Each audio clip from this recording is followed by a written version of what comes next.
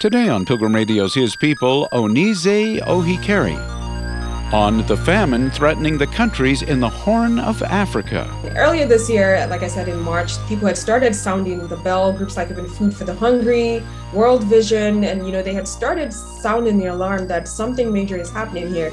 And it was until we got to the middle of this year where the UN cried out, we're going to have an explosion of child deaths if nothing is done. Onise Ohikere, next.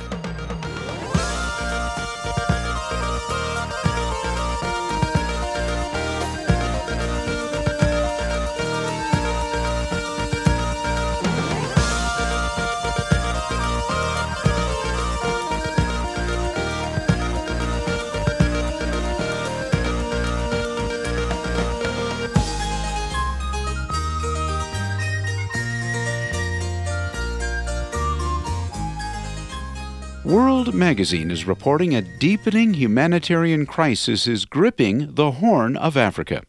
Countries there are facing the worst drought in more than 40 years. Water sources have dried up, pastures have withered, and millions of livestock have died. These and other factors are forcing families to flee from hunger and travel hundreds of miles to larger cities for help. With us to discuss this crisis is Onise Ohikere, World Magazine's Africa reporter. Onise, first, tell us about your work for World and how you came to be based in Africa. Yeah, so with World, I'm officially the, African correspondent of sorts, covering mostly Nigeria, where I'm based, and the rest of Africa, reporting on major stories like, what's going on in the Horn of Africa, but also on stories from the continent that people wouldn't get to hear otherwise.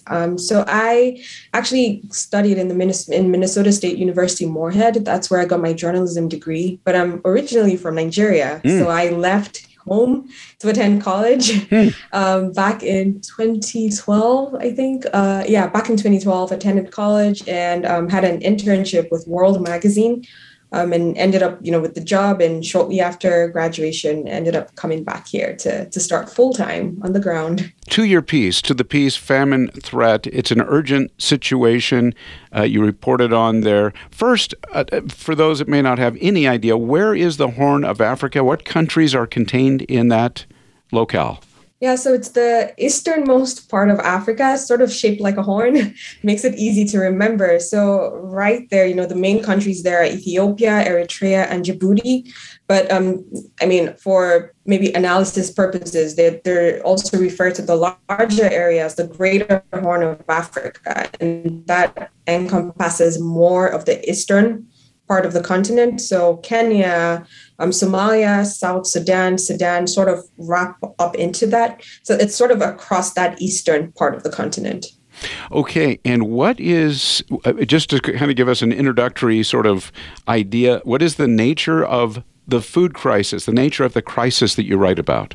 So there's so much going on there right now, and it's one of those things that you can't just attribute to one thing. It's spiraled. Different people have been calling it a collision of disasters. If you take a step back to 2019, Kenya, for instance, started facing a major locust outbreak, right? And at that point, it destroyed acres and acres and acres of crops, cut across the continent, the eastern region, it hit Ethiopia, Uganda, and that happened. Right. And then 2020, we had the pandemic, and that's when COVID hit. We all know the restrictions that happened everywhere. And it also happened in this region. There were major lockdowns, only essential services could operate. And that affected small businesses, right? People who had petty trades, who would originally make some cash and send it to the more rural parts of the country, to their family members there. All that halted for a while. So that already affected the economy in a sense. And then the war in Ukraine happened. And, for a lot of us, we're watching what was happening in Ukraine and the impact there, but it also hit a lot of these countries. And that's because, for one, a lot of them rely on Ukraine and Russia for their wheat.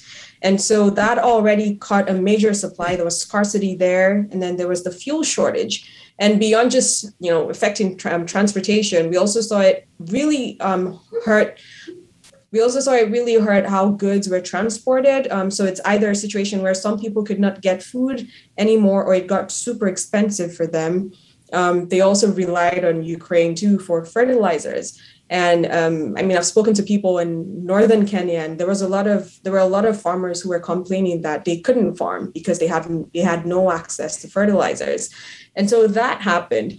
But then it's also to keep in mind a larger issue where this is an area that has had 4 consecutive failed rainy seasons back to back, essentially. And now they're in a situation where they're facing the worst drought in more than 4 decades. And as all of this is happening, there's also conflict, right? The war in northern Ethiopia is still going on. The Tigray region, that's still happening. And that has caused a major blockade. Aid can't get in, medical services can't get in. And so there's a lot of hunger in that area as well. So it's really a mix. And then to understand that a lot of people here in this part of the world are either, nomadic cattle herders or farmers. And so when you keep that in mind, it really, puts into perspective why all of these would really affect their source of livelihood. So it sounds like it's mainly people, as you said, nomadic people. It would be considered in the rural areas, rural regions? Exactly. They're the most affected. Like in Kenya, we're looking mostly at northern Kenya, for instance, the Turkana region. And these are cattle rearers and people who have crops. And so mostly in the rural area. So it's not as disastrous in the entire country. Like Nairobi is not as affected as Turkana in Kenya. Now, obviously, as you've just explained, this is a drought. There's 4 consecutive seasons where the rains are much below normal levels. Your article says there's a famine threat. What exactly would qualify as a famine? When does it become a full-blown famine? Yeah. So for famine to be formally declared, there are certain criteria that must be hit, and the common system that is usually used is called the IPC for short, but it's in full, it's the Integrated Food Security Phase Classification System, and so it ranks the situation into 5. Getting to the end where you have like crisis or emergency or famine. But to actually declare famine as happening, the criteria they use is to check and ensure that at least 20% of households are facing an extreme lack of food. And you would have about at least 30% of children suffering from acute malnutrition, and 2 out of every 10,000 people dying daily, either from starvation or malnutrition and disease. So, you have this system, but right now, what's happening on the ground across the Greater Horn of Africa is, at least according to the World Health Organization, about 31 million people are acutely food insecure. And so if we use the 5-point scale, that puts them at phase 3. And so that's just one more step away from famine, right? It's just a step away. In Somalia, for instance, aid workers are warning that there are 2 districts that could formally hit famine by the end of this year. But what we also need to keep in mind is most times before a formal famine declaration can be reached, the damage is already extensive. In 2011, the famine that happened across the region, particularly in Somalia, about 260,000 people died. But then, we found that before famine was formally declared, about half of those people had already died. And so it's a situation where you don't necessarily want to wait until the formal declaration happens. The idea is to start acting to save as many lives as possible. And so you mentioned the famine in 2011, and I'm thinking back, there was a major one in the 1980s in Ethiopia, and it sounds like this is the kind of thing that afflicts this region sort of cyclically, periodically. Yeah, it's a dry, the climate there is very dry. And I think that's one of the things that's also encouraging, in things like this, we always look for the signs of hope, and is also looking into what, groups are doing to help these rural communities become more sustainable or more resilient to some of these periodical problems that they face. So instead of just rushing in and providing food and nutrition packs, it's sort of thinking, how can they be better equipped to handle some of these things when they happen again? Some kind of education as well as the aid you're saying is needed, but is also going on. It's happening. Mm-hmm. Yeah, so it's sort of helping them. There are some particular communities that some different groups have worked in that are actually, have actually been able to weather these struggles a bit better than others. So there's proof that, preparing and educating and providing longer term support actually helps. Well, my guest today on His People is Onise Ohikere, and she is World's Africa reporter. We're talking about the famine threat currently in the Horn of Africa. She's described the countries that are there. What can you tell us, Onise, about the aid organizations, the nonprofits, the Christian ministries? Who is there? Who is helping? I mean, if you can give us an overview. Yeah, I mean, there are multiple. Some of the ones I've spoken to, and I can give, based on my conversations with them, World Vision. These are groups that have had a long-standing presence in these countries. I'm talking Kenya, Ethiopia, Somalia. World Relief is there, World Vision, and there are also other groups like Project Hope that are also working more on medical support. And so what we're seeing is, in every crisis, right, there's the immediate response, which is more emergency focused. So that's where you have nutrition packs and food supply and, instant medical care. But what's encouraging is, a lot of these groups are also thinking longer term. And so what we have is groups like Project Hope are training health workers to be able to, local health workers, to go into some of these communities they might not be able to access, to observe this early signs of malnutrition. You have groups that are starting to help people pick up other businesses besides rearing crops, rearing animals or growing crops like basket weaving and other things, but also in their agriculture and farming, agriculture and animal rearing, also teaching them newer methods like no drip irrigation, mulching, introducing crossbreeding so they have more drought resistant goats, for instance, introducing drought resistant crops. And so as they're doing these things, they're finding communities that are now rearing chickens when they never used to, and they're able to use the money from there to set up another business and also keep that going. So even if the environment is harsh, they're finding ways to still make it work. So in terms of aid workers, Christian or otherwise, are we talking thousands of people? Yeah, I'm not sure of the exact number. These are some of the ones I've been in contact with, but I know for each group, I'm thinking World Vision, for instance, they would have a large team, right? They have, they would have in the headquarters, but they also have members on the ground. I've spoken to the country manager, and they have teams that would go around to, for needs assessment and go through, after assessing the needs, provide support. So, whatever the total number is, you have groups that are in the communities, assessing the needs and meeting those needs right there. Are they? Do you have the sense that these at least the ministries, the nonprofits, are they being adequately funded? Or do they have adequate resources? Any sense of that? So I actually spoke to them because with the war in Ukraine and other crises, there's a sense that a lot of aid is, being pulled out of the region. And for some of the Christian groups, they're saying, thanks to God, they're not necessarily seeing a withdrawal of support. But what's happening is with everything else going on, inflation and scarcity, the prices of goods are also increasing. So whatever funds they would use before is not as sufficient as it used to be. So those are some of the gaps they're having to contend with, where, you start thinking, do we move funds from this medium of support to bring it into this emergency? Like, how do we reorganize our support? Well, my guest today on His People is Onise Ohikere, and she's the World's Africa reporter. We're talking about what is happening currently in the Horn of Africa, the famine threat there. And I'm wondering, Onise, and I don't know if there's any way to adequately assess this, but how aware do you believe people are of this situation? People in general, Christians in the U.S., in the Western world. World Magazine is covering it, but I'm wondering, is other news media paying attention to this, or are people generally not aware of what's happening? So I think it's one of those things where attention is gradually starting to come, but compared to other conflicts going on and the scale, it's still on a pretty low level. I think it was back in March. I'd started following this. A country like Kenya had declared this crisis an emergency a long time back, and there was no attention on that at all.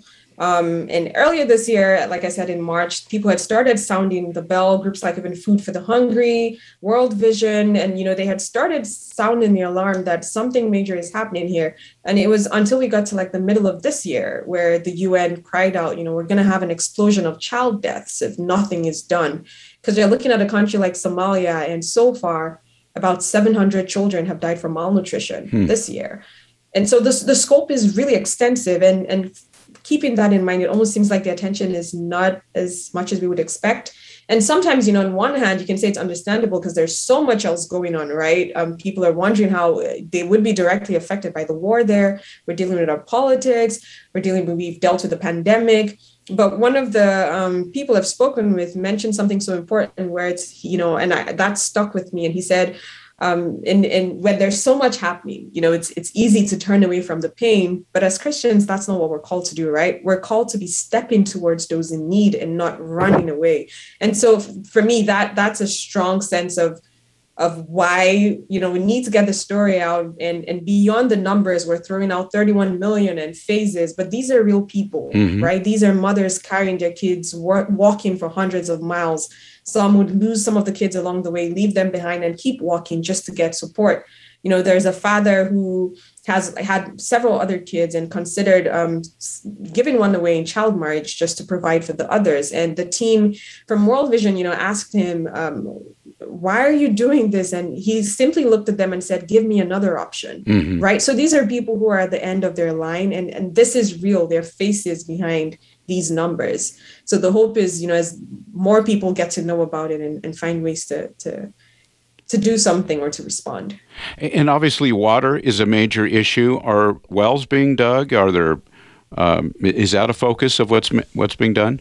Yeah, so there are multiple groups that have already dug wells a while back. And there's also a focus in terms of, we talked about the emergency response, and part of that has been water purification systems. So getting those into communities. So even if they have access to, the surrounding water in certain areas are not clean, they have what they need to purify the water and, prevent major disease outbreaks. So those are sort of the responses along that line. Do you feel that the response from the U.S., is there any way to sense the response from the U.S., from believers here, from Christian organizations here? Do you feel like it's adequate, or is there more that could be done? I haven't heard a lot of talk about this in the U.S. And I'm sort of saying that because I know in recent months it's sort of jumped to the top of major issues, but not as much. And so I think it's definitely something that if more people get to know is happening, we would definitely see people do more or pay more attention to the progress there. What is your hope as this information gets out? It's in World Magazine. There are some very moving pictures in the magazine, I'm sure on the website, as the kinds of things that you just described, families, and they are walking to obviously where they hope help is going to be, larger communities, that kind of thing. What is your hope for how God might use this kind of information in the lives of those that become aware of what's happening? Yeah, so with a lot of these stories and things that are so heartbreaking, the hope is always on one hand to let people realize that, like I said earlier, these are people behind the numbers. These are not just numbers of another statistic that's being thrown out. So the hope is to first of all realize that there are people who are dealing with this on a daily basis. And then there are two different things, and this is a response I would usually get for stories I bring from here, where people are, saying, thank you so much for letting us know. Your report adds to our prayer list. Like, we had no idea people were dealing with this. So that's one end of it. And then the other end is to also get involved somehow, right? If it means reading more, talking to people about it, letting people know as you're learning, sharing the information, or if it means learning more about even, the U.S., not the national support to these areas. What's the country funding looking like for some of these conflicts? I've spoken to people who talk about partner churches that are, from the U.S. that are supporting churches in Kenya to do more. Learning more about things like that. That's another side of it.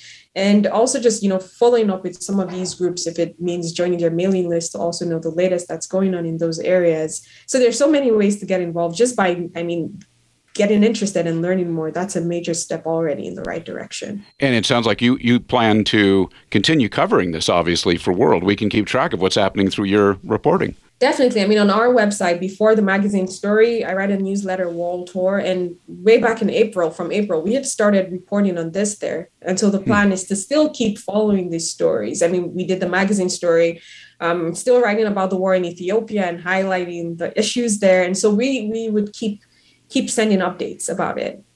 I do want to ask you, too, in your piece, people can read it. It's called Famine Threat.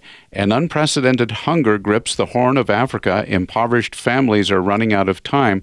You write in that piece, Onise, about Edgar Sandoval and his World Vision team who have introduced a different kind of crisis intervention beyond food and that kind of thing. Can you tell us a little bit about what he and his team are doing?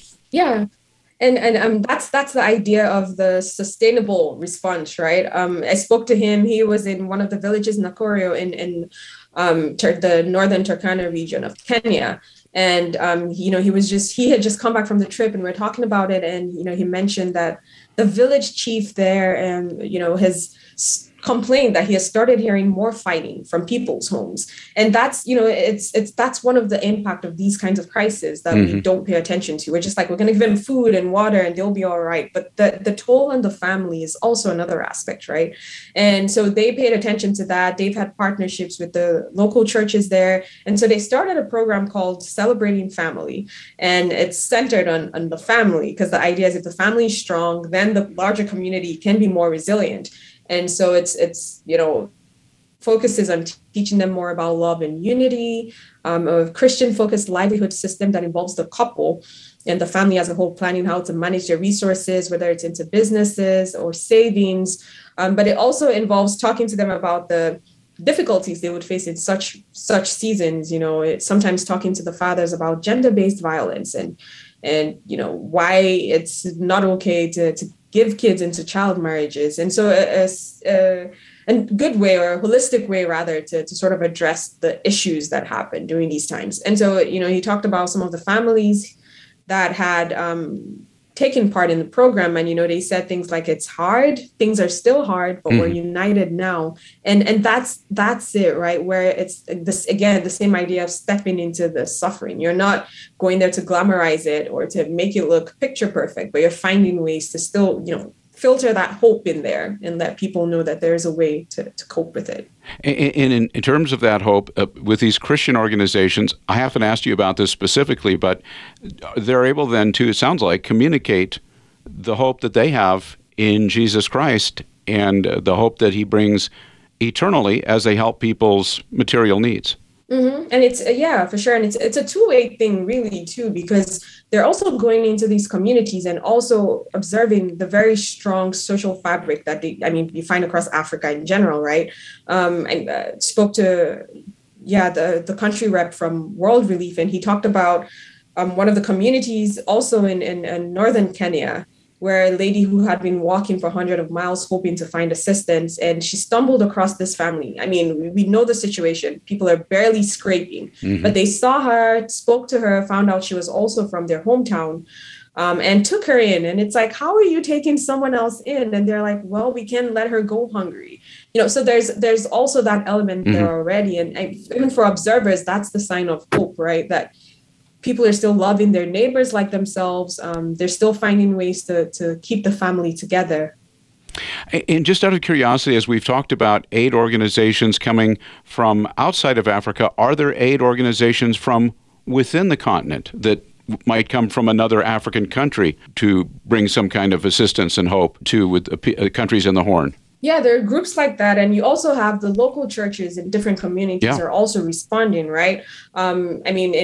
Again, from my conversations with someone from World Relief, they talked about how the church communities, church leaders would come together, create connections with the community chiefs, community leaders, and all reach agreements. And one very simple example really is a situation where things are hard. They had a community center that was really littered, like garbage everywhere. And that church presence in that community was able to get the community together to clean that. If it's another kid who, because of how difficult things are, couldn't go to school, The community, again, through the church's support, banded together, and they were able to see him through his education. So even on the ground level, you have these local churches and communities coming together to help each other. So that is encouraging, Onise. So there is it sounds like a strong Christian presence, the Christian church across these various countries. Is that fair to say in the Horn that there is a strong local church presence in these communities? Yeah, I mean, I'm thinking more specifically, to my knowledge, you have in Kenya and Ethiopia. I wasn't able to learn more about that in Somalia specifically, but for those two, for sure, I can say. You are reporting, you live in Nigeria. Is there any news from that part of the world? And I realize our time is very limited, but something you might want to tell us about that. Nigeria has been in the news off and on for years. Yeah, northern Nigeria, the persecution still going on there, the attacks that has initially started with the Islamist insurgency, but has more recently morphed into kidnappings and increased on that level. A lot of kidnappings are also going on. A couple months back or years back, a lot of schools had to shut down because of how widespread it was becoming. Some of that has eased, but there's still a huge sense of the lack of safety in many of these areas. A lot of Christian groups are still facing attacks in their villages and their communities. But same thing, that I would still say that we're seeing in places like Kenya and Ethiopia. The Christian community is still going strong. They're still helping each other, protecting each other. They're still finding ways to continue to keep their faith alive and drawing a lot of strength from that. But that's still happening across the north. You've been listening to His People on Pilgrim Radio. Many thanks to our guest, Onise Ohikere, World Magazine's Africa reporter. Go to WNG.org. Coming up on tomorrow's program, it's Jason Allen on the leadership principles which transformed his seminary. And so I argue, therefore, that leadership is really pretty simple. Not easy, but simple. It's pretty commonsensical, it's pretty straightforward, and yes, it's spiritual in nature as well. That's tomorrow at the same time right here on His People. Thanks for listening.